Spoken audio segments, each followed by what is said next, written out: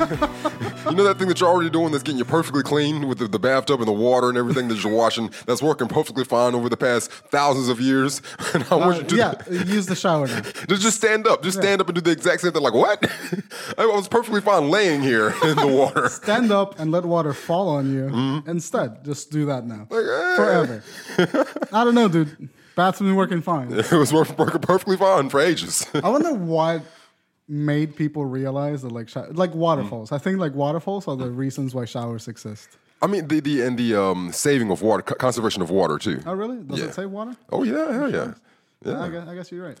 Yeah, I'm using up gallons of water for a bathtub, and I'm like, it's going to drain out to like halfway because it's going to get lukewarm. Then I'm just running that bitch again. I mean, you're right. That's exactly what I do. Yeah. I took a bath before the show now, and I think that's why I'm so relaxed. I fucking love baths. Yes. It's like, got a bath bomb in there. It's just like, shit's lit. Yeah. Anyway. Oh, yeah. Welcome back to the For Film's Sake podcast, everybody. My name is Brandon Sheet. I'm here with Chris Lucky. And today we're going to talk about Primer. Hey. But before we do any of that, let's do the catch-up, which I assume we haven't, like I was talking to Chris about this off air. We haven't recorded in 2 weeks. Yeah. And it's fucking weird. I mean, yeah. Because time for me, like for me, I record a podcast every week. Yeah. So like when I upload an episode, we recorded the last week. We just recorded, yeah. And when it happens, I'm just like, oh, wait, fuck, what happened? Yeah. Like, what do I have to talk about now? We have 2 full weeks of... 2 full fucking weeks. Yeah. Yeah. Anyway, what have you been up to? In those 2 weeks, I mean, just mostly of the same. Watching television, movies. I started watching Bewitched again. Oh, yeah. It's this television show from the early 60s to late 60s. Elizabeth Montgomery, Dick York, Agnes Moorehead. Dick York Yeah. is a great name. Oh, yes. Dick York. Hey, what's your name? Dick York. Yeah, started watching that, but it's just like when they originally aired with black and white television, 61 and 62, was still black and white, right. And now through technology, and it's 2018, now I can see those exact same seasons in color. Oh, right, because I guess they did record in color, and then they just broadcast it in black and white. Yeah, yeah. Interesting. So, and seeing it now is I don't know, it's just the colors are vibrant. Like people that have red hair, like, oh, okay, now I see why people are staring at you when that didn't make any sense in black and white whatsoever. Someone walks in with like a bright red dress, and it's like stunning inside of a ballroom, and everybody's turning to it, but it looks the same as your purple dress and as your green dress. It's all the same. Man, color television fucking changed the world. It changed the game. Yeah, man. What about you? What you up to?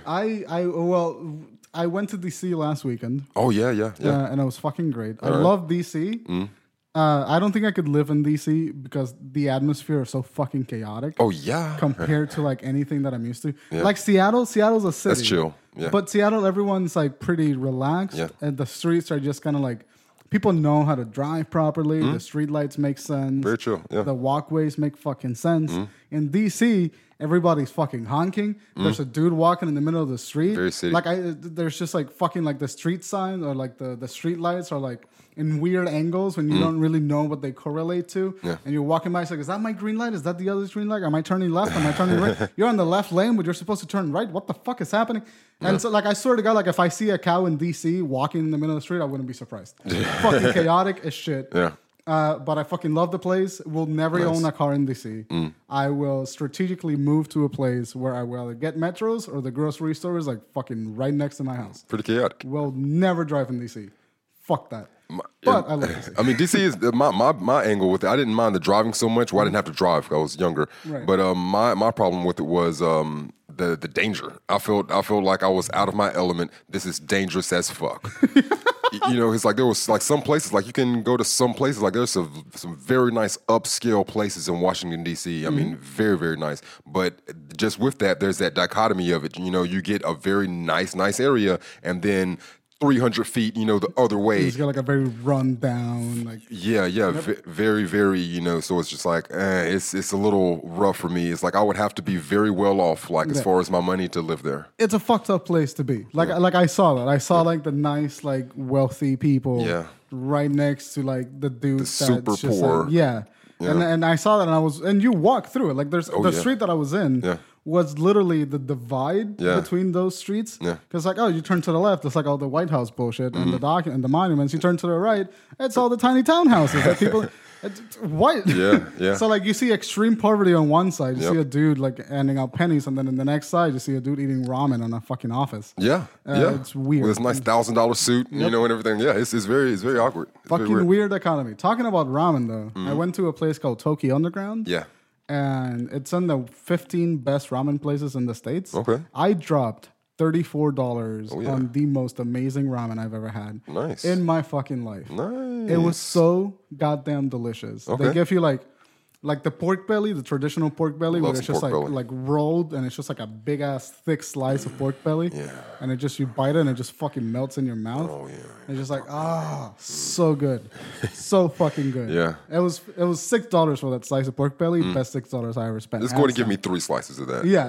Just 3 of those in there. Yeah. And if honestly, if I went back, I would do that. I mean, just like 2 pork belly slices. I want to die of a heart attack when I get out of here. Immediately, yes. But it's one of those like tiny like hole in the wall places where it's literally like you go in, there's a bar downstairs, you go upstairs, there's like maybe 600 square feet of space, and it's just like people are sitting around the walls. Like the tables are walls. There's no actual table. There's a bar, the kitchen, and then just along the walls, there's just seats. Oh, nice. And you sit there next to whoever the fuck you're sitting next to, and then you shove your face full of ramen. Nice. And then you go home and you take a nap because you fucking fold your face full of ramen. That seems kind of all right. I wouldn't mind that. Oh, it was delicious. I fucking loved it. I would go to DC again just to go to that place. It's like the thing that I was thinking about immediately is like the almost the obligation of a social interaction because of the seating arrangement. Right. But if there is any social interaction, it's going to be all focused on the food. Yeah. You know,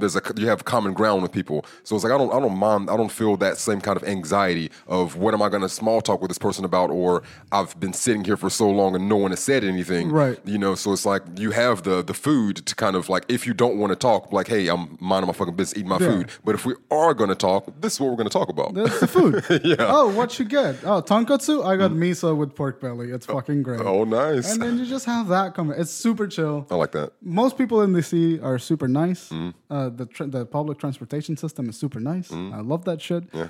I literally hate the roads in DC. It's the only thing that I would start over. Okay. Just if someone were to, hey, let's just remake DC, let's just start over with the roads. Fuck that. But I also went to a tiny place called Tony's Diner, like literally Tony's. like a Tony's Breakfast. Sorry. Okay. Literally a hole in the wall place. It's got like 5 feet of counter space where you sit.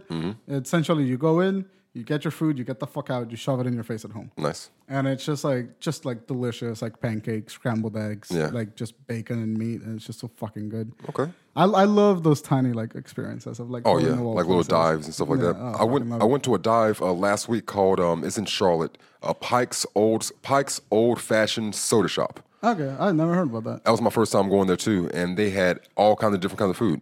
They had one. So I started off with a provolone flatbread, a provolone pesto flatbread. That sounds really good. Yeah, actually. And then the exact same place, I ordered a fried bologna sandwich from the exact same place. Like I'm saying, the menu is all over the place. So you can get I got macaroni and cheese, fried bologna sandwich, okra, the pesto flatbread. And I mean, it's just so many oysters. Like they have, that's what I'm saying. Like the menu is fucking bananas. That's insane. It's ridiculous. Like I mean, it's like they have so many different things. The food was very, very good. It was reasonably priced. I mean, I'd definitely go back there. I'm gonna check it out once I get money again. Oh yeah. Man, fucking like traveling is dope. I wish I could just travel more. That'd be nice. I fucking love it. Like just. It's 8 hours to get to DC by car, like 7 hours. Yeah. I spend the entire time just like singing, like road trip singing, Nice. like Lady Gaga and Within Temptation, just revisiting my emo side from back in high school. Yeah.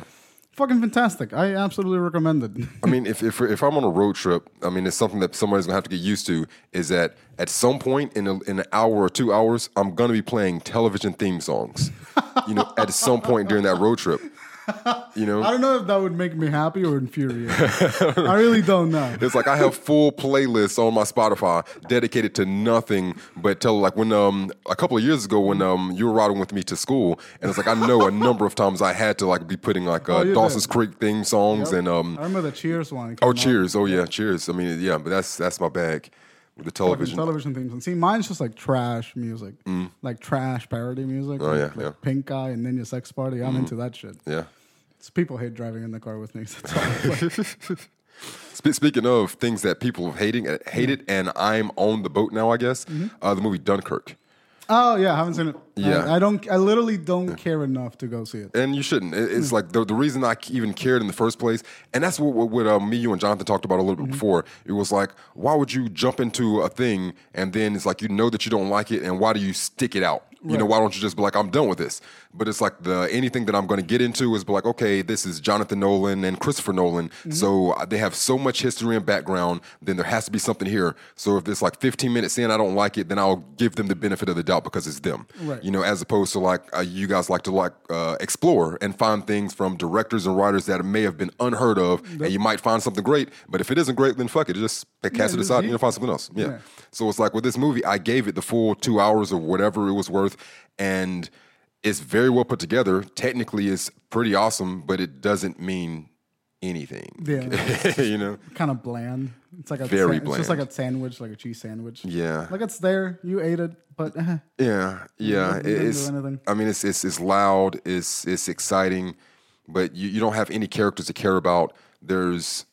I don't know. It's just not worth watching. I give it an 8 out of a 10, and I hope to never see this movie again. Right, just in technicality, but you fuck that. Yeah, I literally don't care about seeing that movie at all. I'm completely disinterested. I mean, I can understand why now, but it's just I had to know. Like I've seen every other Jonathan Nolan project they've ever done, like from the beginning, from following, and I've enjoyed all of them. Like I didn't love the Bane Batman one. Yeah, I didn't love that, and Interstellar. Returns? Yeah.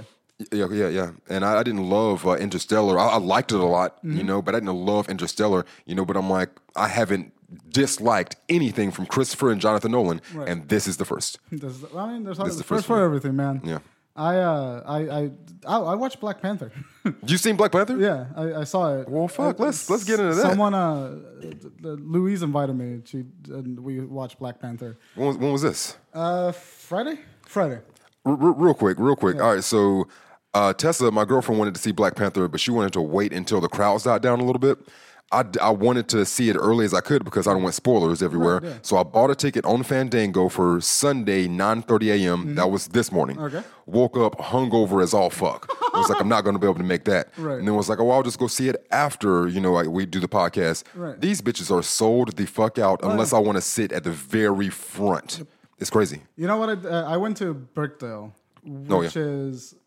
this is gonna sound weird, but like I made the joke about there's no one's gonna be there because it's a predominantly white area. Oh no, that's gonna be packed. No. Really? I was Seriously? right. Really? I was right. Oh my goodness, that's terrible to hear. Granted, I went at 10:45 at night. Yeah. But it was release day, and there was still about maybe 20 people in the theater with us, with like our group. But not as packed as I was expecting it to be. Wow. Like I showed up 20 minutes earlier than showtime just to make sure that I got a seat. Yeah, for Black Panther. It was totally fine. It was totally fine. So if you go, I would recommend going to Birkdale at nighttime or early morning. Because that's I made the joke of saying, this is like a white theater. There's not going to be a lot of people here. Yeah. I made that joke just meaning to be a joke because I knew that I was going to be packed. Yes. And turns out I was absolutely fucking right. There was 3 black people in that theater when I went to see it. That is wild. So if you want to go see it without the advent of crowd, I recommend Birkdale at nighttime. Barely any people there. But I thought the movie was fucking great, dude. What are white people watching this weekend? What came out this weekend? I wouldn't know. I would not know what they're watching. That is honestly odd. Yeah. Maybe it might have just genuinely been like a time situation. Yeah. Like it's 10:45. It's 10:45 at night. Got to be up at 4 a.m. to. But it makes me laugh that I made it racist. No. I mean, yeah. Essentially. Yeah. But I thought the movie was fucking good. It was really good. Yeah. It's not my favorite Marvel movie. It's not my least favorite Marvel movie. It's right in the middle of Like, it's right alongside the original Iron Man in terms of, like, story. Shit. Like, in terms of an origin story, it does a really good job. Okay. Because we get, like, sort of we don't get an origin story necessarily, but we get a superhero rising up to being the superhero that he should be. Yeah. And I think this movie just did a great job at presenting T'Challa, the character. What does it do for Michael B. Jordan as an actor? Michael B. Jordan fucking killed it, dude. Okay. Fucking killed it. That's what I absolutely loved him in this movie. Like, I was fine with him in Fantastic Four. Just because I like Michael B. Jordan. Me too. I was fine with him in Fantastic. Oh, just as his performance. Just as his performance. Yeah. I was fine with him there. I'm fine with him in a lot of other movies that I've seen him in. Definitely so. He was Creed, right? He was in a Fruitvale Station, Creed. Right. He had a movie with Zac Efron, and he started in television with a show called The Wire. Right. Yeah. I like him as an actor, He's but very he good. fucking killed it in, Nice. in Black. Like, he's probably the best villain that we've seen in Marvel movies, and like dating back like probably like 3 or 4 years. Nice. Like, he's done a really good job. He said, I haven't seen the movie yet, but just listening to the interviews, he said he wanted there to be a lot of ambiguity in his character. Yeah. And it's just with a villain is more than one thing, the same way a hero is more than one thing. And he said in movies, a lot of the time you get the protagonist, they're the good guy, they do the good things and the good deeds, and the antagonist, they're the bad guy, and they're the opposition of that. And he said in the movie that I still have yet to see, that he says he just wanted to show some depth to a character that is an antagonist. And I think he did a really good job. Like, he absolutely nailed that. Okay. Because like Black Panther isn't an interesting comic book character. He's just kind of the entire, like, the stories are just not interesting. But this movie like revitalized him. They gave him something interesting. They gave him a good villain. Yeah. Like a villain that went against his like natural philosophy of like before the movie started and after. Like, there's a very good character change. The writing solid. The direction solid. Yeah. The music is like delightful. Okay. The color in the movie, because the Afrofuturism is just fantastically well done. Like, the custom design is gorgeous. Is there gold? There is several pieces of gold. Okay, all right. There's gold. There's like the premise of the movie is that Wakanda thrived on like vibranium. Yeah, vibranium. Yeah. So a lot of like they did a really good job at integrating that sort of science fiction element into what would be African culture. Yeah. So it's just like Afro science fiction, and it's really well done. Nice. I think I don't know a lot about African culture, but from someone that doesn't know about African culture, the movie looks like it did its research on African culture. Does it do anything in the way of how the area of Wakanda is supposed to be like rich in resources? Captain America's shield, supposedly is made from the vibranium from there. Right. Are they showing any of the other things that they're making out of this vibranium? Yeah, no, for sure. Like, we get a glimpse into the entirety of like Wakandan society. Oh, like, yeah. We get a lot of like really heavy character moments, but we also get a lot of really good world building moments and things that. And you know what my favorite thing about this movie is? Captain America's fucking nowhere in the movie. Good. Yes. He's not there. Yeah. So fucking happy that he's just not in the movie. Yeah. I don't think they even talk about him. Nice. They don't even talk about any of the other Avengers. Like, okay. It's related to Avengers Infinity War and so because that's what it's leading up to. Yep. But as a movie in its own right, it stands perfectly fine on its own. Did we get a good a teaser thing at the end of the movie? You know what I'm saying? Yeah, we got like an after credit scene of like what's happening after like the Wakandan thing happened. I don't want to spoil anything of the movie, of course, but like after the movie ends, we get like an after credit scene of what happens as a consequence of the movie ending. Okay. And then we get an after credit scene, which is a teaser for like future installments. Also, two separate ones. All right, I'll be standing for that. So it's a really good movie. Yeah. I think that in terms of technicality, apart from some dodgy CGI, it's probably one of the best put together Marvel movies out there. I think. Nice. I forgot the director's name. Ryan Coogler. Ryan Coogler. Yeah. Fantastic job. Yeah. I think he nailed it. Nice. What did he do? He did Creed, right? Oh yeah, he did Creed and Fruitvale Station. Yeah. Okay. Yeah. So, I mean, He's if you saw those movies, you kind of know what you're expecting with this direction. And I don't know. I think it deserves a lot of the credit that it's getting. Okay. Sure. I had some problems with CGI. I had some problem with like the plot itself, because the plot is kind of like your standard like anime plot. It's just kind of like, oh, dad, leaves me kingdom. I gotta figure out. I have a lost brother. Blah blah blah. Whatever. It's kind of like general. Like seen that story before. Yeah. But I think it handled it well. Michael B. Jordan killed it. I forgot the dude's name. Chadwick Boseman. Chadwick Boseman killed it. Daniel. Fuck, Which his one? last name. What did he play? The guy from Get Out, Daniel Kumanja, something like that. Daniel, I know who you're talking about. Yeah, the star of Get Out. Yeah. Right. Killed it too. Okay.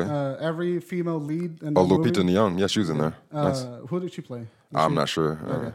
I don't know a lot of like the actresses' names because there's like a lot. I'm sure. There's a lot of cast in this movie. Yeah. They all did a phenomenal job. Nice. I think the movie that nailed it. I'm into it. I enjoyed it. Definitely like a Blu-ray purchase for me. Oh, man. Yeah. Okay. For sure. Huh. But yeah, no, I saw Black Panther. I saw a show on Netflix called Queer Eye. Yeah, Remember that show? they used to have it on Fox or ABC 10 years ago. Queer Eye for the Straight Guy. Yeah. They remade it on Netflix. Have you seen it? Oh, no, I'm not watching that. Dude, do it. It's fucking phenomenal. Yeah. The first episode is so wholesome. I just love it. So good. I don't like wholesome, though. You know? Really? No, because like I can watch RuPaul's Drag Race, like that's not wholesome at all. Like I need fierce. Like I mean, when I'm going to like the gay culture stuff, I want fierce, in your face, unapologetic.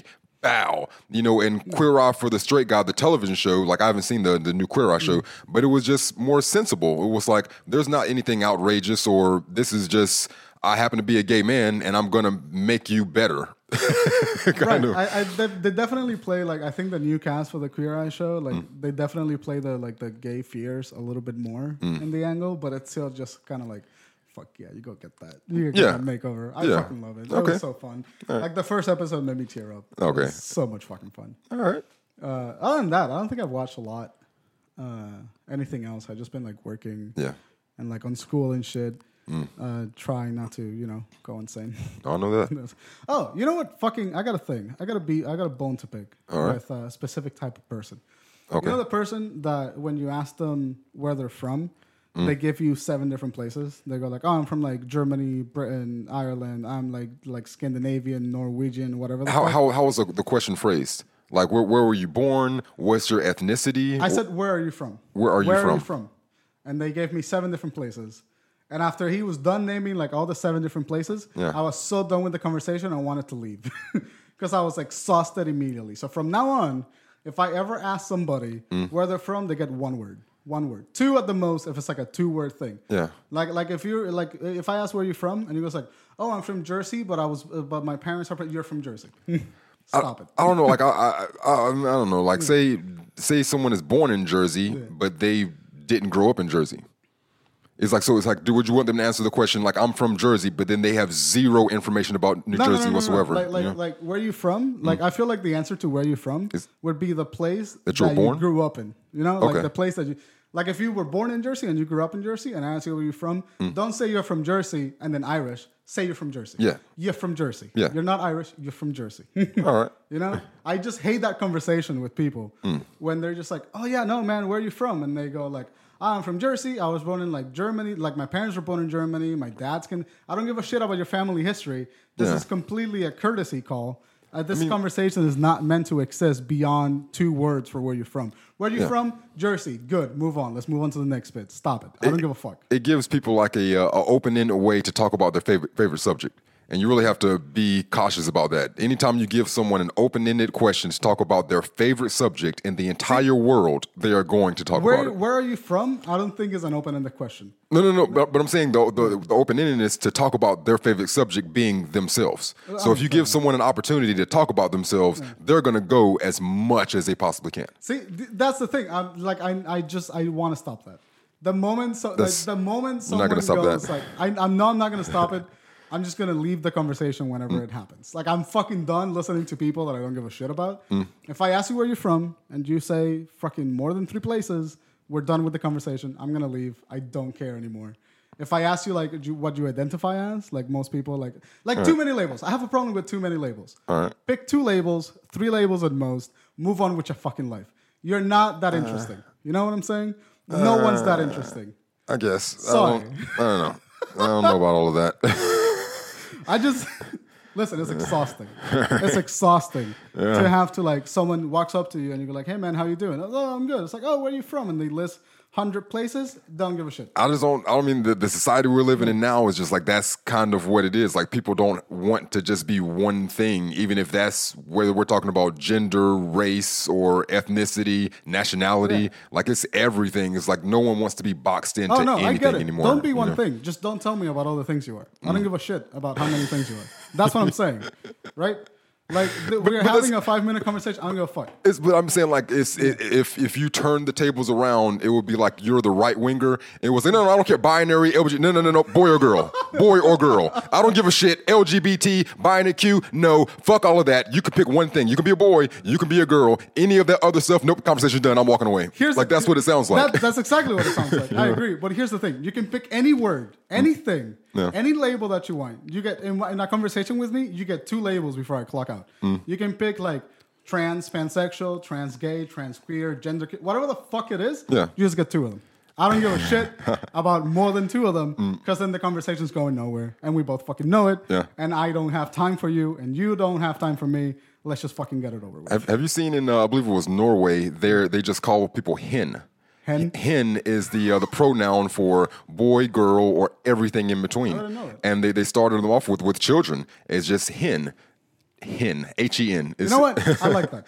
Yeah. You know why I like that? It's efficient. It is. It's fucking efficient. Yeah. Oh, what are you? Hen. Hen. Yes. Hen. That's what I am. That's hen. it. Yeah. Hen. Yeah, and they say some people can identify with any number of things outside of that if they want, everything of the spectrum. But it's just if you see a boy or girl, you don't know how this person identifies. Hen. Yeah. It's just hen, and and I was like, all right, that's kind of cool. That worked for me. That's a one-word situation. It gets the point across, and we don't have to pretend we're in a conversation that either of us cares about. Nope. You know how many conversations I'm in where both people don't give a fuck about what we're talking about? It's way too many. We have to stop that. We just have to stop. Let's just admit to each other that you don't give a fuck about what I'm saying, and I don't give a fuck about what you're saying. Let's just get past the barrier as a society. We should just get past that because it's fucking makes me mad. All right. When I'm in a fucking conversation, I have to say like, I don't care about your mom. No, I don't really. I'm sorry. I kind of like that though. I mean, just like giving the shit back to people. It's like people know when they're being phony and when they're like being self-obsessive, and you can call them on their shit, and then it's either we're gonna laugh and they're gonna be like, okay, yeah, I am being that person, or they're gonna be defensive, and get offended, and then I'm like, okay, well, we are wasting time. We are in fact wasting time. Listen, I'm just saying 2 words. Like where you're from, 1 word, and like just like 2 if it's a 2-word state. And labels, you get to pick like 2 with talking with me. After that, I don't give a fuck. We're done. We're just fucking done. Okay. You don't have to agree. No one has to agree with me. I'm just saying that's what's gonna happen with the conversation with me from now on. I don't fucking care. I deal with so much bullshit at school. People talk to me about so much shit I care about. I'ma just walk away. I'ma just leave the room. That's what I'm gonna do. All right. Anyway. Fuck you, man. Fucking. I don't know what to do with that. Let's talk about fucking Primer. Yeah. How about Primer? Yes. I sound like such an asshole. I mean, I didn't know at the end of it. I know I sound like an asshole. I don't know what to do with it. I know it.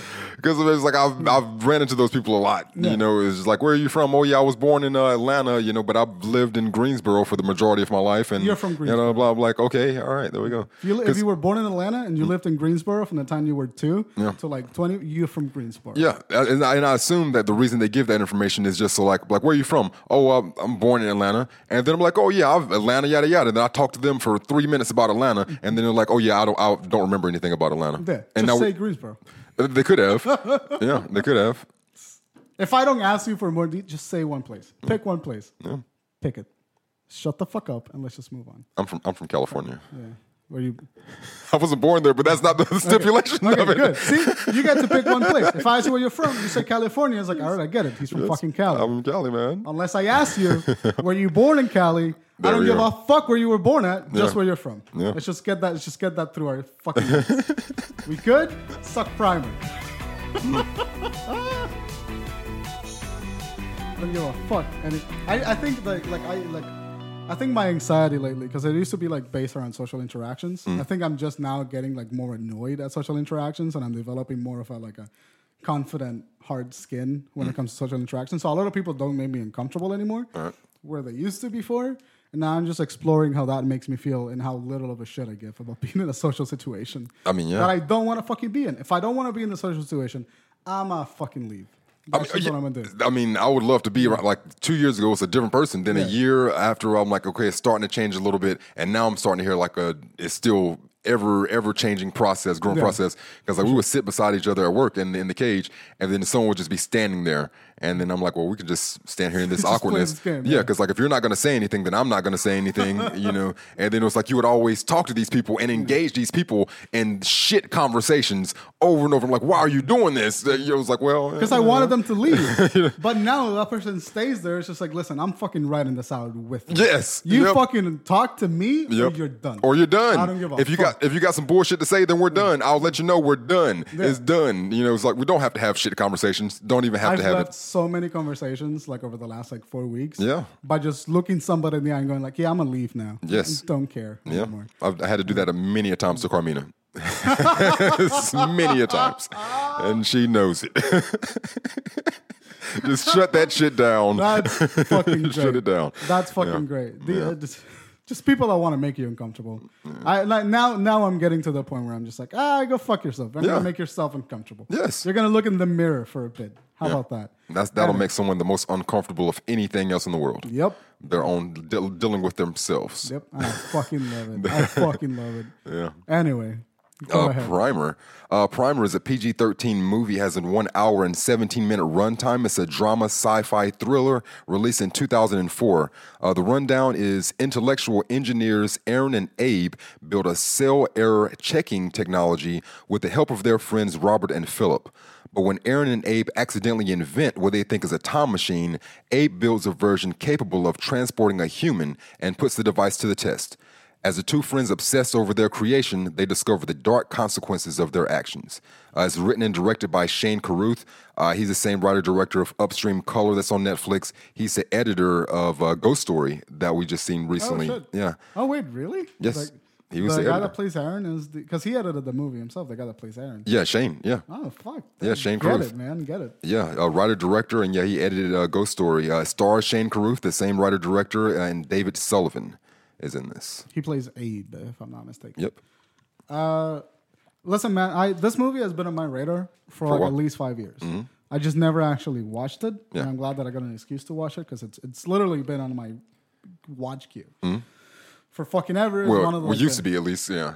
Yeah, it used to be. Yeah. And it's one of the best low budget movies that like won a shit ton of awards. Like that's always what I kept hearing about it. Okay. And it's just like, fuck, I should watch that. I should learn from it. I love this movie. I got a chance to see it on Netflix probably like 5 or 6 years ago before it's not on Netflix anymore. Right. But got a chance to see it, and I think this is my 4th time. The first 2 times, first time high as fuck.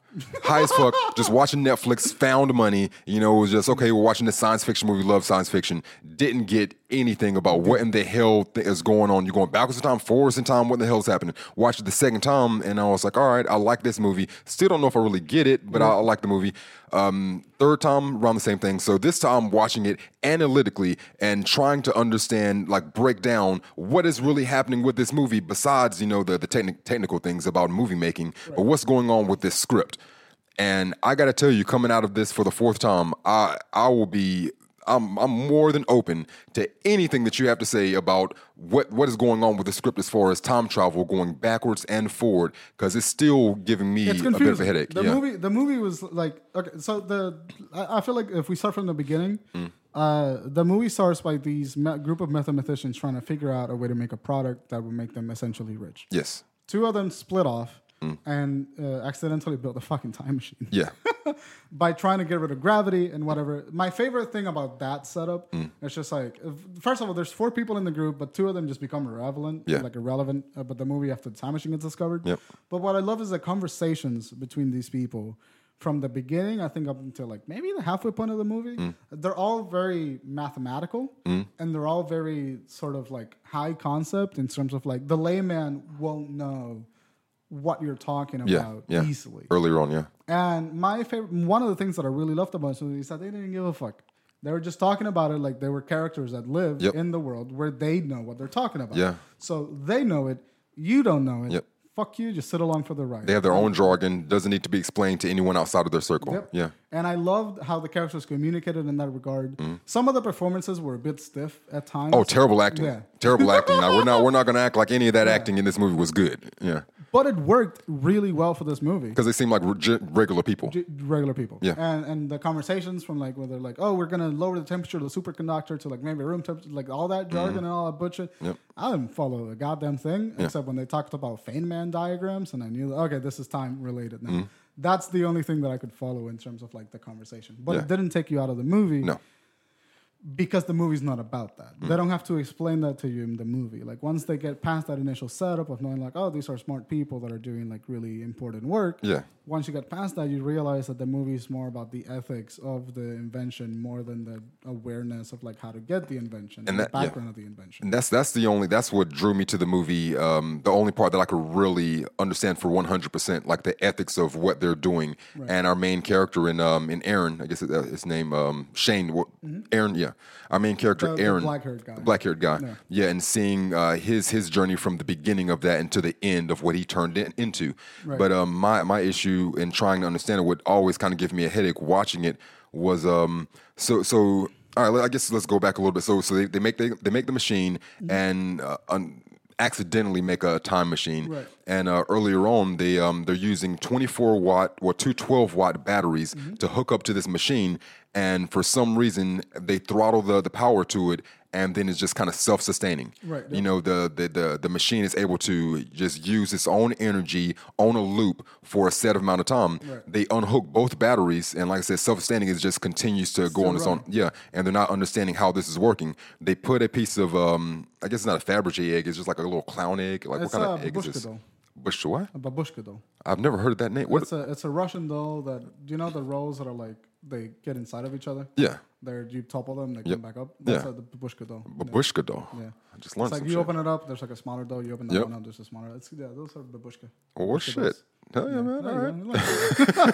The more you know. Yes, babushka doll. Babushka dolls? Yeah, babushka doll. Babushka dolls. So yeah, it's like a babushka doll, and they put it inside the machine, and then they notice that it has what it was like some kind of organic fungus. Yeah. It's like a really common type of fungus. It takes like 5 or 6 years to grow. Yeah, that you can find it anywhere. If you just left it out on the table, just anywhere for 10 years or whatever, just untouched, and it's going to grow that fungus. It's everywhere. Right. You know, so it is not uncommon. But they're trying to figure out how, with it only being in the machine for a small amount of time, how's it been able to collect that much fungus as if it was here for 5 years, or longer. So it's like I'm following up until that point, but as soon as they make the machines and they're getting in and out of machines, and then like that, it's like, so by getting into the machine, is that putting them back in time? Well, what's happening is, okay, because I saw the movie and I understood what was happening in terms of plot loosely. Yeah. But I had no fucking idea. No. I had to Google it. I had to like Wikipedia it, and Wikipedia has a nice explanation of the diagram. Okay. And essentially what happens is the original Abe makes a machine. He gets into the machine. Yep. And then he stays in there for 6 hours. Yeah. But then that means he goes 6 hours back in time. So yeah, however long you stay in the box is how long you go backwards from the box. Oh, I got so you. what happens is he goes 6 hours back in time, and so now there are two Abes existing at the same moment, and the double Abe, which is like technically past Abe, and the original Abe exist in the same timeline. So original Abe has to stay isolated so as to not interact with double Abe. Hold on. Before we go too far. Yeah. All right. So original Abe, he gets inside the box. He's in there for 6 hours, and within those 6 hours, you get original Abe, who is now in the past behind 6 hours, and now what would be future Abe, but in reality is just current Abe. Right. Current Abe. That's the Abe that got in the box originally. That's the Abe that got in the box originally. Mm-hmm. So he's coming out of the box after being inside of the box for 6 hours. Yes. He's just going to get out of the box and then live his day normally throughout the rest of the day. He gets out of the box and then has to isolate himself. There's a 6 hour window. Yeah. Where original Abe and past Abe live in the same timeline. Yeah. So he isolates himself for those 6 hours. Until the past Abe goes back into the box. And so then this Abe has a 6-hour window where past Abe is in the box. Yeah. And he can live life Without knowing worrying about what it. happens in the future without affecting his own timeline. Yeah. So essentially what happens, he goes back 6 hours and then he lives the same day again, having the knowledge of 6 hours in the future. And then what happens is when he's done with those 6 hours, the Abe, which was past Abe, that's in the box, ceases to exist. And we only have future Abe that's now in the future. Yeah. You know what I'm saying? Yeah. So it's essentially it just becomes like a loop, like a feedback loop. Yeah. And like, so the machine has to keep running all the time so that the past Abe, the Abe that got into the box in the first time has to get into the box so that the future Abe doesn't keep running into clones of himself. And that was a predicament that they were getting into. I guess it was Aaron, realizing how or something that they both, Abe and Aaron, were discussing. How did they know that the past selves will get back in the box? Right. Just ensuring that they will get back in the box. And Aaron, would you consider Aaron our antagonist in this movie, or would you see antagonist or protagonist wouldn't really be a thing for this movie? I think it would be hard for me to say who's the protagonist and the antagonist, but if I were to choose someone based on definition, I would say that Aaron is the protagonist because he's the one that changes the most. It doesn't necessarily. He doesn't change. For the better. No. It's by definition. But by definition, I would argue Aaron is the protagonist. Yeah. Whether the antagonist is Abe or like the concept of time travel itself, I don't know who would be the antagonist because no one really teaches him any of that. I think maybe he himself teaches himself that. Yeah. I think Aaron is the protagonist and the antagonist because the reason he changes is because he interacts with himself. In the future. Yeah. So I guess he is both protagonist and antagonist. Yeah. Like he learns it from himself. He does, yeah.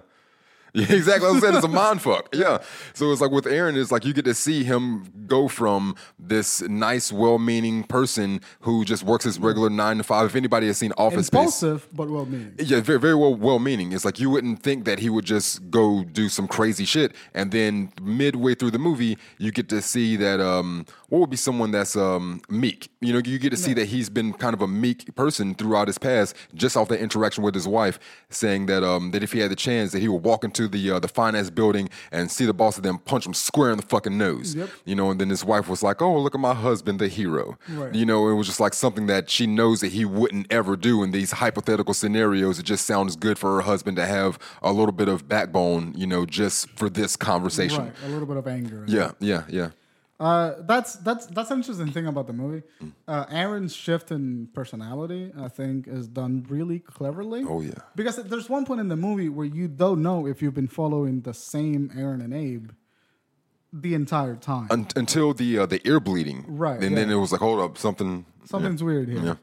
And but even then, I didn't know what the ear bleeding fucking meant. First time, they said, okay, yeah, true, yeah. Could just be a consequence of getting in there 3 times or 4 times, and then your ear just bleeds, yeah. Right. So I was just like, do you know what the ear bleeding was? I don't think I ever figured it out. The ear bleeding, I thought was connected to when Aaron was drugging himself and or coming out too soon. It's just I don't know a direct thing why I was bleeding, but it was an indication of you're doing something not according to the way it should be done. Okay, right. Some paradoxical causality bullshit. Yeah. That's what I think the handwriting thing was when they realized that they couldn't write. It was scrambling their coordination because it was like they could write. He said, check your left hand, and it's the exact same as your right. So they can recognize the letters and how it should be written down, but their coordination was screwed up. Yeah, and that's probably some causality thing that they wanted to explore. It's like some consequence of the time machine. Yeah. But the thing is that doesn't really matter because ultimately it's not about the consequence of time traveling. It's about how these people face with the ethic choice of whether to change the past or not. Yeah. Like how that affects them personally. Yes. Instead of like how it affects the universe around them, and which is like what most science fiction tries to be. Most science fiction tries to be really large. This one definitely tried to just be like, hey, how does this fuck up these two guys? Yeah. How does it fuck up their relationship? Yep. And I think that it definitely showed in terms of writing a really clear path of like Aaron becoming the Aaron that we see at the end, which is the Aaron that goes back a full, like the entire time to the beginning of the movie. Yeah. And gives the tape to himself. So he can, start listening to conversations and, being able to control the present as it is because it's already happened. Yep. Yeah. And all of that shit. So like the Aaron, like that shit from like the Aaron that we meet at the beginning of the movie, becoming that Aaron, and then learning that Aaron is the Aaron that goes back to the beginning of the movie and essentially feeds himself that change in him. I think that was really well done because it's not in your face. It's out, but it's also not so obtuse that you just can't understand it. Oh yeah, there was something that Aaron said to Abe. It was just kind of like the first red flag of knowing that Aaron is doing a little more than he should be doing. Abe tells him, it's like, I'm not into the whole destiny, there's only one right way thing. Right. And Aaron says, Abe, I'm not either, but what's worse, thinking you're being paranoid or knowing you should be. Right. And at this point, it's like Abe doesn't know everything that Aaron's doing, but Aaron is saying that, no, you should be paranoid because of this information. Like, I have reason to be paranoid. Right. Like, it's not, I'm not even pointing to, like, I think that I should be paranoid. No, I 100% know for a fact, that I should be because of the things that I'm doing in this universe now. Yeah, which I thought was really interesting. Like, the one thing that I didn't understand is the whole thing with Rachel. And the gunman. Yeah. Was Rachel Aaron's girlfriend or Abe's girlfriend? I thought that was Abe's. Abe's girlfriend? Yeah, because Aaron was married to the blonde. Right. Yeah.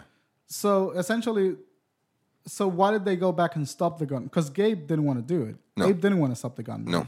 Because he was just like, this is the way that it has to happen. Yeah, and in every scenario, he doesn't shoot anybody anyway. Right. Mm-hmm. But then we found out at the end that she has been killed by the gunman. Yeah. So what the fuck happened? I'm assuming it's something that Abe had. I mean, Aaron had something to do with that. I would assume, but it's like I don't know. But again, that goes like, and it's weird talking about this movie because not knowing exactly what happened in the plot, I think helps the movie a little bit. Yeah, I agree.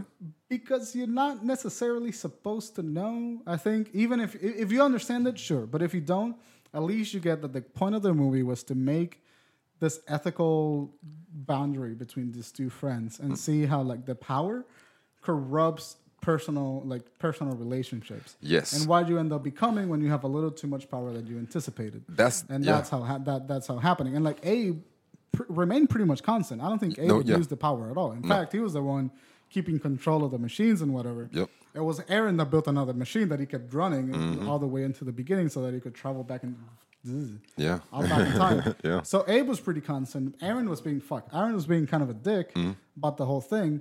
And then, but the final confrontation of the movie, when Abe is just like, I don't care what you do, you just don't come back. Yeah.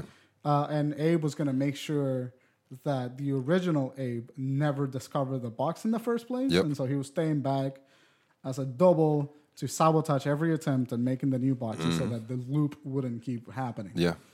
But then at the end of the movie, Aaron goes to fucking France and he's ordering people how to build a warehouse-sized time machine. Yes. Yeah, exactly what I'm saying. Like he goes from point A what he is, like the meek, mild-mannered, guy that's working inside his office building a corporation to the guy that is building a time machine the size of a warehouse. Right. It's like, what are you transporting back and forth? And it's just like the ruthlessness of him at this point and the morality of it. Like regardless if you're drugging yourself, like it's kind of like I said, there's a morality issue because it's you, but it's kind of not you. There is another living, breathing human being that is separate from yourself. So we've already seen that he's capable of doing that, to another human being. Now he's building an entire warehouse. It's just, I don't think that he has any kind of morality or ethics left. And there was the thing with the dad of like Rachel's dad, yeah. When he got put in a machine, which was clearly done by Aaron. Yep. Why was he put in a machine? Doesn't really matter. It just like he exists so that he goes back in time, so that Abe discovers it, so that Abe starts to realize that Aaron's doing some fucked up shit, and that the loop, like Aaron knows everything that's gonna happen already, and so he's just putting the pieces together so that they happen the way that they should be, so that he can close the loop safely. I think that's what's happening. Yeah. Oh yeah. There was another thing that I was loving with the connecting and the timeline of how it went from, like you said, they're just they're all speaking in their own language and they're smart and it's all about creation, about just coming together and trying to create this thing. And it's like that's what's most important to everyone in the room is creating a product. Right. And then the further you go, 20 minutes, 30 minutes into the movie, and then it goes from creating this product to it's financial. Now it's all financial. And it was like, okay, how can we save money to do this? Save money to do that. It was like, how much is your video camera worth? It was like, well, you want me to put my video camera inside of a box that's too dangerous for us to look inside of. Yeah. And then it was like, and they're still friends. Like, hey, if anything goes wrong, I'll pay you back. Right. So it's like this. You can still see the bonding, even though the talks went from like the creation to just being purely about money and we could win the lottery. Why don't we just go back? Well, the lottery is until Saturday. Oh, well, we could see what's happening in stocks. So then they would just do the 6 hours, find out what stocks did well that day, go back and then put all their money into that. Yep. So it went from that to getting home and then talking to this wife, and their conversation goes into, if you could have anything, you're above the law. You have all the money that you would ever want. Yep. And it's just these conversations to the men sitting down. It's like, it's not a frivolous or even hyperbolic conversation. Hypothetical. Yeah. Well, both, I guess. Right. Yeah. It's not hyperbolic or hypothetical. For them, it's like, this is very realistic. Yeah. It's like, if you say, then we could just do this tomorrow. And have just as much money and power and influence that we want. And with you hear what she wants to do. She was like, well, I guess I would find some time in the day to help people. If I already have all the money in the world and the power that I want, then I would try to help other people. Right. And then you could kind of see what the difference was between her, the person that is never going to be able to have that kind of ability, to these two men that are actually sitting with actual power. Yes. But also, like, I love that moment because it tells you like how good-natured the wife is. Mm-hmm. And then how you assume good-natured Aaron is at the beginning of the film. Yeah. And that moment when he realizes that he can go back and do whatever he wants. Yeah. You see the first egotistical moment where he's like, I would punch him in the fucking nose. But that's what I love about Aaron in this situation, because that you can very well put the wife into that same Aaron avatar. Yeah.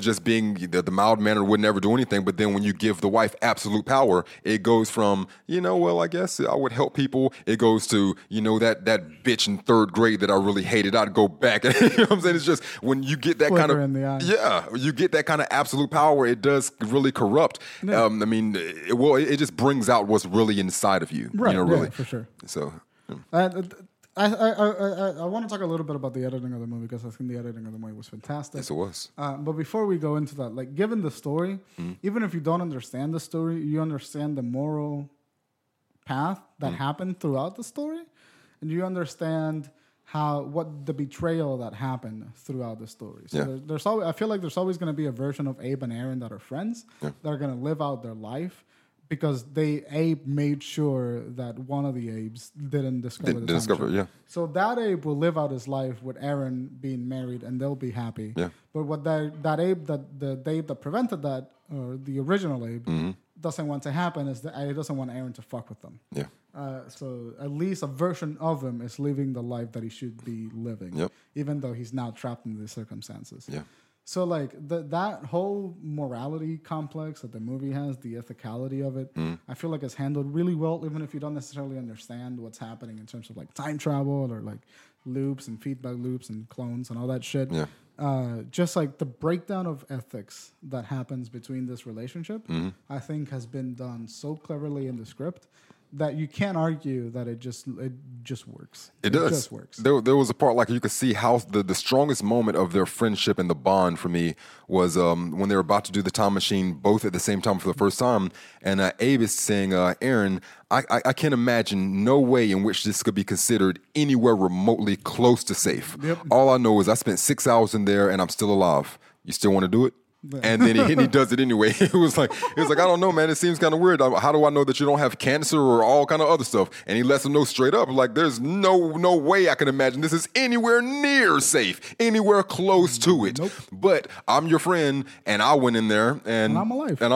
And it also works with that curiosity, that in like intellectual people like those characters would have. Like they would fuck it up just to find out more. Yeah, to get it. Yeah, which I really love.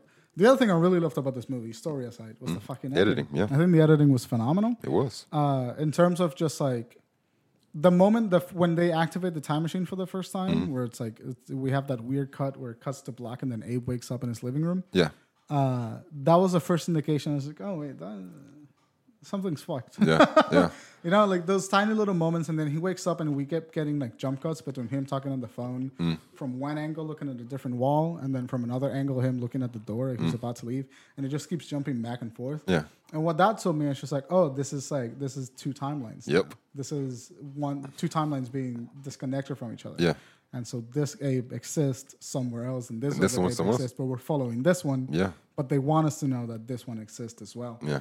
So we get all that sort of like discordant editing, which works really well for the movie. We get a similar example of that when they're chasing the Thomas Granger, the dad. The dad, yeah. We see glimpses throughout that entire night of Abe already going through the alley, which makes us think that Abe is the one hiding something. But then when they reveal what happens, how we get to that point, we realize that it's Aaron, the one that's hiding something. And it's just a really good reveal done with really clever editing. Yeah. That was one of the best scenes in the movie. I mean, just because for me at least, just because the timelines just crashing together all at once. Yep. You know, it's like, how do you get to that point? Well, if it's the same people, you have to have done it at some point. You know, so it's like with Abe seeing himself. Well, no, Abe didn't see himself. We just seen a flashback of Abe running around the houses, right, and then that's like, how do we get to that point? Well, we're about to. We're about to, Yeah. and so like we get to see that, but we also get to see flashbacks of like the Aaron being, you know, hoisted up the alley. And so all of that is misdirection to think that Abe is the one doing it. Yeah. When then they reveal that it's Aaron the one doing it, and it's done through clever editing, and then Yeah. Aaron explains how that's happened with the syringe and then whatever the fuck. Oh shit! You know, it's another thing that they toss out there in that when Aaron, Abe, and the wife are there talking about what would you do with unlimited resources, and then she tells him, she was like, for the final time, really, can you get some exterminators up here? And that's like a running theme through the movie about the exterminators, and it's Because like, there's stuff in the attic. yeah, it's like, oh, there's rats in the attic, or no, it's just birds. And then the other two friends that they've kind of excluded, you know, from the group for a while, and it was like, yeah, he said he had to get the exterminator out here. It's like, I haven't seen anything out here except for geckos. You know, what's he need the exterminator for? It's like, I think it is for the geckos. You know, and then later in the movie, we found out this is not geckos, birds, or rats. It's the other version of Aaron up inside the attic, drugged up. I didn't even put that together. Yeah. That was good. Yeah. That was really, yeah. I did not even put those two and two together. Yeah. Okay. Yeah, because then at the end, you know, it's like you finally get to see him just trying to get out of the attic, you know, and each time is just drugging his ass up, throwing him up there in the attic, and then just not having to worry about the causality issues. Because he doesn't, he goes like the human body can last, like he goes through this whole cycle about like how to keep someone alive. Yeah, how much oxygen, how much water. Yeah, so that's why I'm like, how much, like, while I have to agree with you about being the protagonist, because like you said, by definition, how much a person has changed. And after he's willing to do all of that, you know, with the limited space of that one box, two boxes, you know, that he was able to make, and now building an entire warehouse, like there's no telling like the terrible things that he's willing to do at this point. Well, the interesting thing is that there were 4 time machines. Yeah, true. Yeah. There was the original one. There was a failsafe one that Adam built secretly. There was the other one that they built together. Yeah. And then there was another one that Aaron kept secret. I think. Yeah, a hidden one. Yeah. So he kept 2 secrets, and they made 2 together. Yeah. And then he put the dad in one of them, kept the failsafe one alive, and then went along with Abe on whatever the fuck was happening. Fucking confusing. It's confusing as this. Yeah. But it works. The ethics of the movie work. The characters work. The protagonist, like, relationship with himself works. Yeah. Because the whole movie, we see Aaron listening to the earpiece. The entire movie from the beginning. Yeah. Well, yeah. He's got that earpiece from the beginning of the movie. That version of him does. Yeah. Right. Yeah. So the version of him that becomes the Aaron that gives him the earpiece. Yep. He's always got the earpiece on. Yep. And we hear the earpiece through the beginning monologue of the movie. Yeah. Well, we don't realize that that's what the Aaron is listening. I thought it was a phone message. Me too. I didn't know what it was. Yeah. I thought like past Aaron called future Aaron, or like future Aaron called past Aaron, left a phone message. Yeah. And then when you realize, like, oh, Yeah. that Aaron knew what was happening the entire time. Yep. Yeah. What a bitch.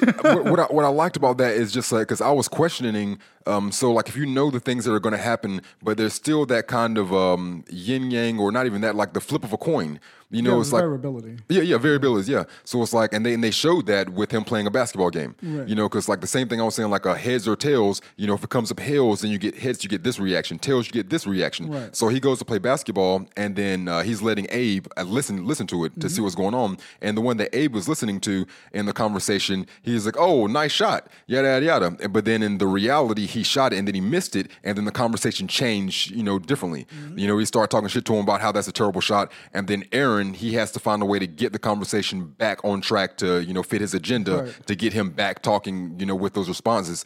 And that's where the movie gets really dark for me, with him saying, you know, when you think being paranoid and knowing you should be paranoid is just a person that's just going through and manipulating, choreographing everything. Is just almost robotic. Like how you saying, like you can put a quarter inside of a person and then get a response from them. Yeah. It's like this human being has a set of amount of responses that they can give you according to anything that you do. You know, and this I don't know. So now you gotta find the one that You got to find the thing. Yeah. It would be like if I'm get up to go to the bathroom and then you don't say go have fun, and then have fun. Then I got to go back in the future 5 more times until you actually do it. Say have fun. Yeah. Which leads to the question: how many times did Aaron go back to get all the variables to fit the way that he wanted to? Exactly. And Abe asked that same question. It's just like, how many times did he do it? 1, 4. Was it 1, 4 times? Did he do it? I assume the 5th one was the one, but like you never really know. And he always said it would, and I think that might be why the death happens in the end. Kind of, he was like, it would sit well in my mind if I knew it was just one more time. Right. If I knew that it was one more time, then I would be fine with it. So it's like, I'm guessing that there was no way to be able to go back in time and to make every single step along the way fit perfectly. Right. And it creates like alternate versions of the events. And one of those, Rachel died, I guess. Yeah. Because I know that Aaron mentions that they should go back. Do you want to go back further so that you can save Rachel and we can both have a happy family? Yeah. He was joking, but still. Right. Well, he wasn't joking. He was trying to hurt Abe. Oh, well, yeah, true. It was at the ending. He was like trying to sting Abe. True. Because Abe didn't want to fuck around with the timelines anymore. Yeah. And so that's like the climactic confrontation. And I think that's, I don't know, that's like an Aaron exists that doesn't know about the time machine. And then an Aaron exists that knows about the time machine and is building a time machine in France. Yep.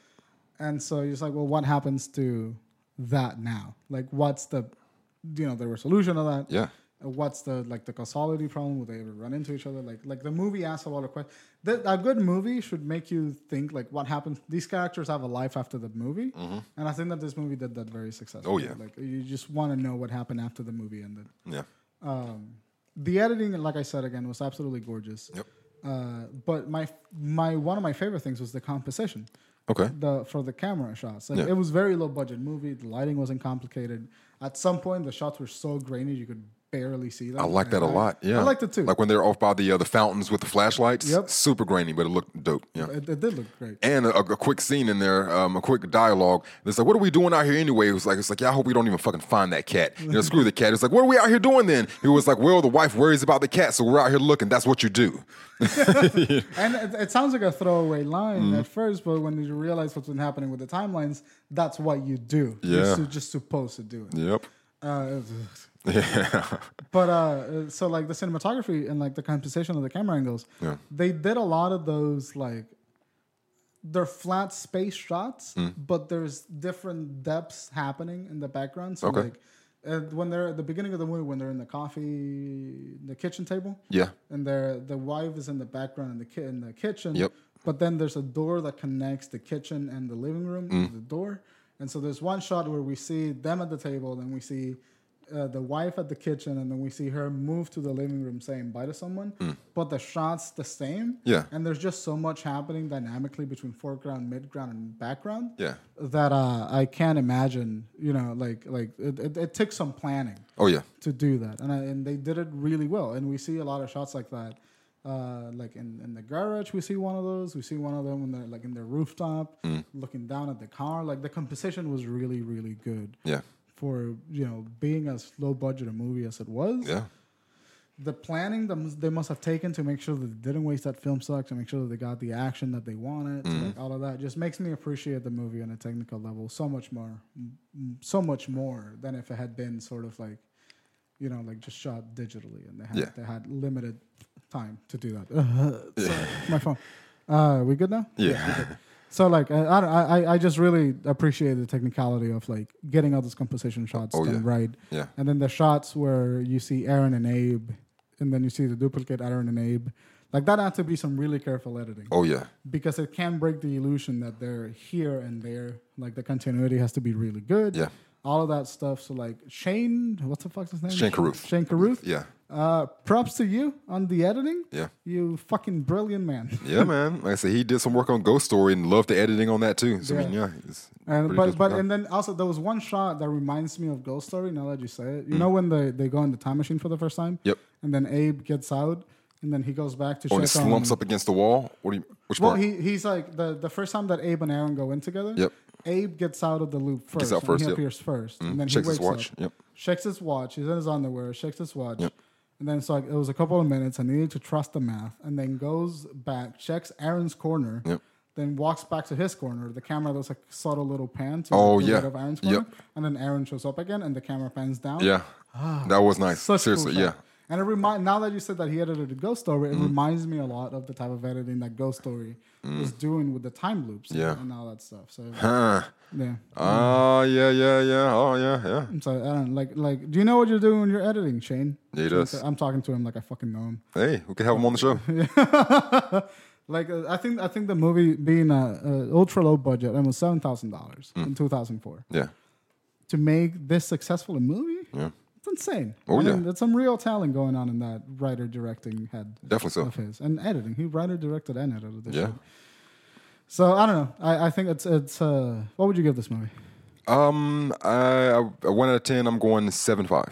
7.5? Yeah, it's like I love the script. Like I mean, it's drawn me to it. I love science fiction. I mean, I like the movie a lot, but like I said, it's not something that is very easily digestible, and yeah, I mean, it's like I said, it's very, very convoluted. So I mean, it's like I like the movie a lot. I've seen it 4 times, and I'll watch it again. And anyone that is very much into science fiction, highly recommend that you watch the movie. But yeah, like a 7.5. 7.5. I think I agree with that. I'm gonna give it a 7.5 too. Yeah. I think technicality wise, it's amazingly well done. Oh yeah. It's done with such a low budget, and it still managed to get really high concept themes out there and get them out there successfully. Oh yeah. And explore the ideas of like accidental science and ethics and personality changes and abuse of power and all of that. Very successfully. But again, the movie is convoluted as fuck. Yeah. And it's hard to follow, like in terms of like, not hard to follow as in like, oh, you're an idiot for you don't get it. It's just legitimately hard to follow. Seriously, yeah. A lot of the information just kind of goes missing, or it doesn't go missing, but they just kind of skip over it in the attempt that it'll catch back up when the next loop, and then it goes. It's weird. Yeah. So it's hard to follow. Yeah. But 7.5 for me. I really, really, really like this movie. Me too. And I think that if you're into sci-fi and you want to make your own low-budget sci-fi, this is a movie to learn a lot from. That's something. I mean, and just like earlier, if you were here for the opening, like I said, I seen Dunkirk. It gave that an 8 out of 10. Yeah. Don't ever want to see the movie again. Right. Seen this movie, it's 7.5 out of 10. I'm recommending that you watch it, and I would like to see this movie again. Yeah. I could watch this movie probably like 6 more times and just like get something new out of it every time I watch it. Yeah. Oh yeah. So I mean, it's a fantastic movie. Yep. 2004 won a dickload of awards. Yeah. That's the reason it won so many awards. Definitely so. It's really good. Yeah. That being said, I have no more to say about it. Same? You? No. Cool. All right, so we're going to cut, and then we're going to talk about television and movie premieres. Yay. Oh, yeah. Welcome back to the For Film Sake Podcast, everybody. Welcome back to television and movie premieres, everybody. Well, listen, fuck you. You know the drill. Welcome back. Television and movie premieres. Chris, go for it. Yes. God damn it. I was doing so fine. This week in television and movie premieres starting Tuesday, February the 20th through Monday, February the 6th. The first thing is Friday, February the 23rd on a short week. Mute is coming out. It's a sci-fi thriller on Netflix. I'm excited for that. Me too. That was, wait, that's not John Krasinski. Is that Krasinski? No, it's the guy that the creator of Moon.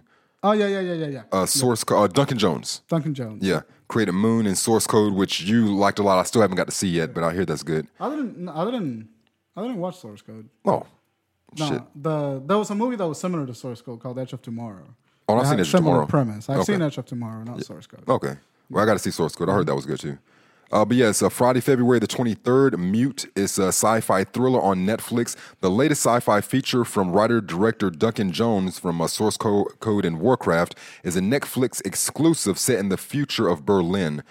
Justin Theroux is in it. Paul Rudd. You said Justin Theroux. Theroux. Okay. He is Jennifer Aniston's former fiance. Or former boyfriend. I don't think I know his face. I have to Google him. He was in a show. Oh, no. Well, shit. I might, maybe. Mulholland Drive. He was the youngest person in Mulholland Drive. Short hair, dark short hair. Oh, was he one of the... He came in when... diner dreams? Like he had the dream of the diner? Nah. Shoot.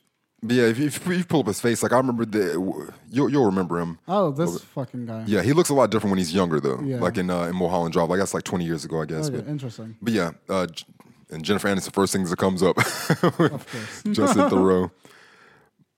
Yeah, let's see here. Yeah, that's him. There you go with the glasses. That's him. Yeah, yeah. Mulholland Drive, Justin Theroux. This is the girl. All right. Yeah.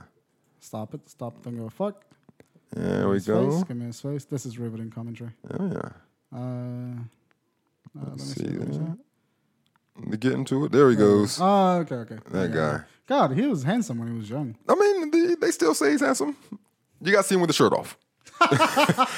He was in a show called The Leftovers, season 1 through 3, which I loved, which became a complete shit show in season 3. So not recommended. Don't watch that shit. But Justin Theroux, he's in this new what is this, a movie?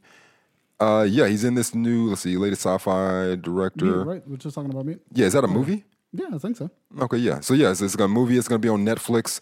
Justin Theroux and Paul Rudd is going to be in it. So check that out. I like Paul Rudd. Me too. He describes it as a Blade Runner influenced spiritual sequel to his debut Moon. Okay, interesting.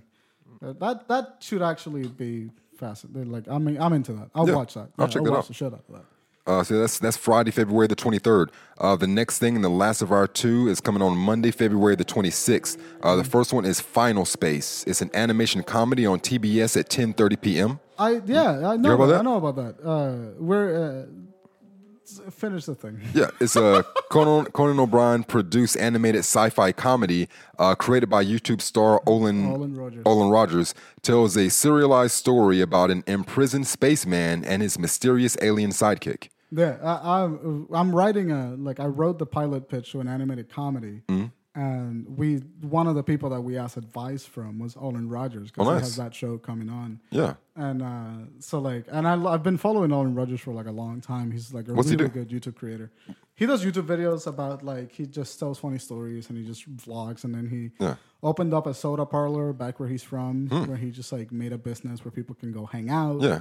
And he's just a really cool, genuine fucking guy. He made parody skits and all that stuff. Yeah. And he has an animated TV show now, man. And I want to support the shit out of that. Hell yeah, all right. Because, the dude made it. The dude's working really hard at it. Yeah. He's barely, that's all he's been doing for, the last 2 years. He's just working on that show. Nice. He's one of the voice actors for the show, too. Okay. Yeah, so, I'm into him. It's, and, I know a couple of YouTuber guys that work on YouTube that are not friends with him, but they've been in the same circles as him. Yeah. And he's just a fucking sweetheart of a guy. That's nice, then. Yeah. I like hearing good things happening for good people. Yeah. So, yeah, that's really nice. So that's Final Space, Conan O'Brien produced, and it's created by the YouTube star Olin Rogers. Yep. So check that out. It's an animation comedy on TBS Monday, February the 26th, TBS, 10:30 p.m. Nice. The next thing is, and the last for television, is Good Girls. It's a drama on NBC at 10 p.m. The rundown says, faster than you can say Thelma and Louise, 3 suburban moms played by Christina Hendricks. She was the redhead from Mad Men. Yeah. Oh, yeah, Christina Hendricks. Oh, yeah. I like Christina Hendricks. Oh, yeah. She's in a new show. Well, she was on a show called It Doesn't Matter. No, it's called Another Period with Ricky Lindholm and Natasha Leggero. Okay. Yeah, Mae Whitman. I believe Mae Whitman is what's the name from Arrested Development. You know what I'm talking about? The cousin or the blonde mom? The cousin, I believe. Cousin, the curly hair cousin. I believe. I have to look that up, but I'm sure our listeners will correct this and talk shit to us soon. So yeah, Christina Hendricks, Mae Whitman, and Rita decide to solve their money problems by robbing a local grocery store with toy guns. So I love it. Yeah, that's on NBC. So if you have television, which I'm sure you do not, then you can check that out. It's Good Girls on NBC 10 p.m. Nice. That's it for television. Movies. There's 3 movies coming out this week. 3 big movies at least. Is that Daniel fucking Radcliffe? That is Daniel Radcliffe. The first one is Beasts of Burden. It's a rated R movie, 89-minute runtime, listed as an action crime drama thriller. Says Sean Haggerty only has an hour to deliver his illegal cargo, an hour to rescue, reassure a drug cartel, a hitman, and the DEA that nothing is wrong, an hour to make sure his wife survives. And he must do it all from the cockpit of his, what is this, Cessna? What is a Cessna? Cessna? Yeah, I don't know what that is. I reckon it's a plane. That's some kind of rich people thing. Yeah, I reckon it's a plane. Yeah. All right. So it's like it's an 89-minute runtime movie. So it's supposed to all take place like within a 1 hour time frame, basically. So it's an hour to get drugs to some people, an hour to reassure the drug people that he's getting it from, and a hitman that's trying to kill someone. And the government sounds like a clusterfuck. Is a big clusterfuck. Sounds like a huge. See, I hate that description because it just makes me want. Well, is it an hour for everything, or is it an hour per each thing? I think it's 1 hour for all of it. You have 1 hour to do all of that. But wouldn't it be funny if it's just like, all right, got 1 hour to deliver this cargo. All right, got 1 hour to rescue my girlfriend. All right, got 1 hour to reassure the DA. Got 1 hour to reassure my wife. And then you just see him sitting down with his wife. No, honey, I'm telling you, 1 full hour of movie runtime. Well, all right, I guess. So, what do you want to have for dinner? It's just like it. 15 minutes and she's still like not reassured. Starts sweating. What was that? The episode of Rick and Morty with Meeseeks, and then he had to do so many things, and then Meeseeks like, I'm a bit of a stickler, Meeseeks. He spends so much time, it's still not gonna work. I love it. I want to watch it because it's Daniel Radcliffe. And I love Radcliffe a lot. I want to know, like, maybe the movie's good. But what the fuck is that description? Yeah. That sounds like a clusterfuck. It does. Yeah, the best Daniel Radcliffe. Name of the movie is Beast of Burden. That's out this weekend. Next is Annihilation. It's rated R. It's an adventure, drama, fantasy, horror, mystery, science fiction, thriller. Stop. Go fuck yourself. You know what I said about the people You get and the 2 places? things. You get 2 things. Two. Yeah, I agree with that. I agree with this on the movies. When you're describing a movie, you get 2 things. Yeah, anything that like a tertiary... 3 if you want to push it. You're getting a little pushy there. Like, what is a tertiary description of a movie going to do for you anyway? It's like if it's a drama and science fiction, then that's what it is. Right. If you put comedy as like the 3rd thing, then it's none of that. It's not a comedy. It is not. It is not a comedy. It's kind of like the first 2 are kind of interchangeable. Yeah. You know, drama, science fiction. If it's a drama, science fiction, then it could be a science fiction drama. Right. It could be either one of those. But the tertiary thing, it cannot be the thing. Yeah. No, it cannot. Might as well not even be listed. Nope. So you get 2 when you make a movie. You get 2 genres. Mm-hmm. Fuck you. Stick with it. Nobody gives a fuck. You're not that important as a filmmaker. I agree with that. Yeah, I agree. So see, the rundown is a biologist signs up for a dangerous secret expedition where the laws of nature don't apply. All right, fuck. Oh, I know what this movie is. This is Emily Blunt, isn't it? This was Natalie Portman. No, Natalie. What the? It's director Alex Garland, and it's starring Natalie Portman and Jennifer Jason Leigh. Oscar Isaac's in there too. No, Oscar Isaac's in there. Oh, he's just not top bill. Lower. Okay. Yeah. I've seen the trailers for the movie. It looks good, but after seeing all these genres, I know it's gonna be a cluster. It's a lot. Yeah. It's a lot. Go ahead. Yeah, I'm not. I mean, it's rated R. I might fire stick that up. That might be a fire stick movie. But the last movie coming out this weekend is Game Night. That trailer looks so fucking stupid. Where are you seeing all these trailers at? Fucking YouTube. Oh no! See, all right. Yeah. I can't ad block YouTube on my Xbox. YouTube Red, motherfucker. Dude, I'm not gonna pay $10 for YouTube. Dude. Yeah, I'm rich now, man.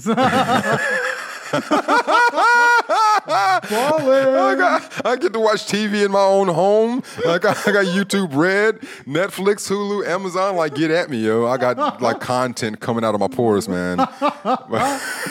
Even if I had the money, I would refuse to pay for YouTube. No, I understand. I understand. But it's like it is wild. Like, that's where we got into with the country. It's just like the things that I'm doing right now. Like, as a 10-year-old, that was just common. Everybody had a TV. Yep. Everybody could turn on their television and be able to watch ABC, CBS, the regular NBC, television. MSN, whatever. Yeah, everybody had regular television, and it's just like now it's like what most people are pretty unplugged. Oh yeah, for sure. It's I mean, we're in Wi-Fi.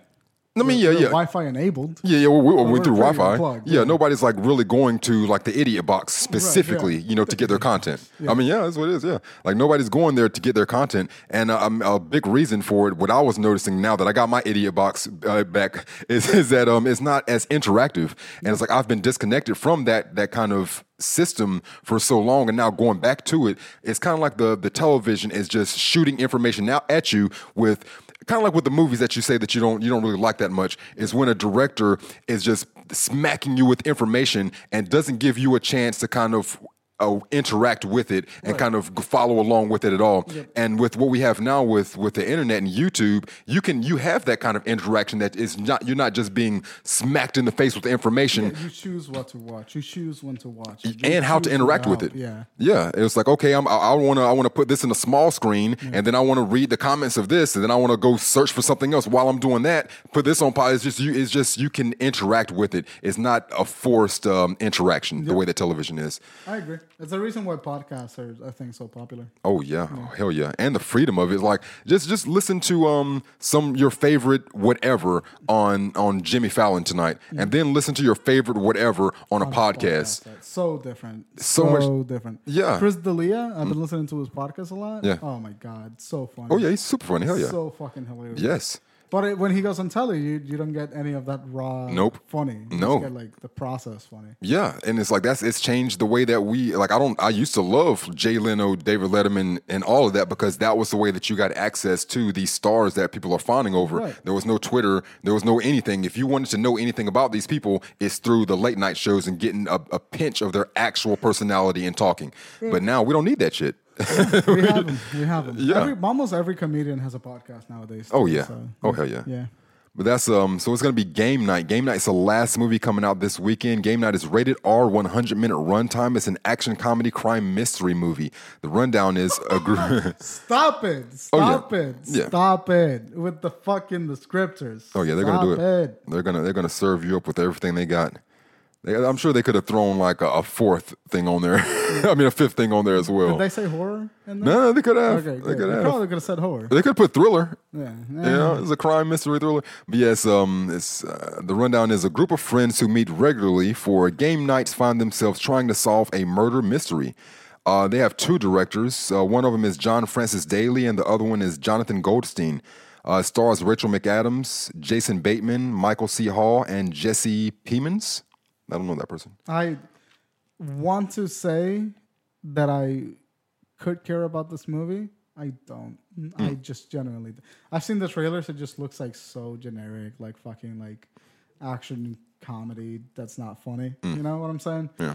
I just have a huge problem with comedies because they like try to be like, oh, let's just have some improv and then let's the comedians figure it out. Depending, Write the jokes. Dependent upon the director. Like it has to be a director that's really knows what he's doing there. Like who's someone that was doing shit? Taika Waititi does a lot of improv in his comedies, and those tend to work. Larry David, he does his show Curb Your Enthusiasm is completely unscripted in the way that you would say like a reality show is unscripted. Right. It's like same thing like with the Real Housewives of Hollywood and all, and Keeping Up with the Kardashians. It's improv and it's shitty, because you don't have the person over top that's basically the orchestrator of this improv. So it's like if you get someone that is very creative like a Larry David, you can get these semi-scripted things and then have very talented actors. Work, yeah, and then having that work. But if not, then it's 90% of the time it's going to be shit. Yeah, because it takes a certain kind of person to allow your actors the confidence and the trust to them to do what you wanted with that character, that you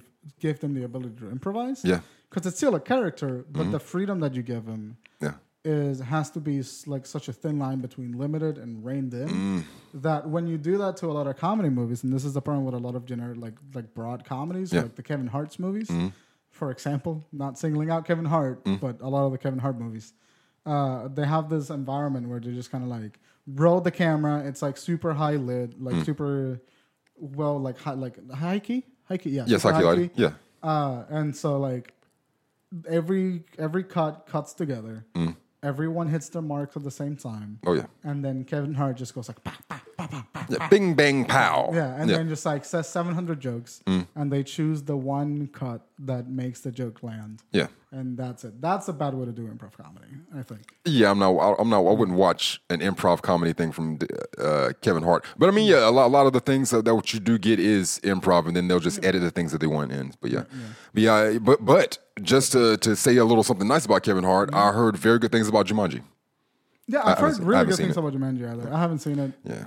But it's also one of those movies that I just say, like, I think they're going to sound like an asshole. I just think they're like, my palate is a little bit, like, I can't handle those movies now. No, it's like, I get it. Because if Jumanji would have came out, like if this exact Jumanji came out when I was a kid, when the Robin Williams Jumanji came out, then I would probably like this one just as much as I like the original Jumanji. Yeah. It's just, I'm just kind of phased out of wanting to see that particular brand of comedy. Yeah, same. Yeah. That's what it means. But yeah, but that is it for television and movies this week. Lit. Hey. All right, I got fucking Christ. What? What's going on, man? I had a stroke. That's what happened. Shit. I was gonna say that I had to pee, and then I was gonna like, no, don't say that. Just do the outro, and then I started to do the outro, and then I short circuited. All right. That's what happened. Anyways, thank you guys for watching. You can find us on Twitter at @the_FFS podcast. You can find us on Facebook at the FFS podcast. Yes. You can find us on Stitcher, SoundCloud, Google Play Music app, iTunes podcast app, and Stitcher under the name, for film's sake. I think I said Stitcher twice, but whatever. My Twitter handle is @BrianArchilla. I'm at THA_VONZ. Hey. And that's it for today's episode. We will see you next week. Yep. Did I miss something? No, go ahead. I want to try something on after we finish, though. Okay, and I'll see you next week. All righty.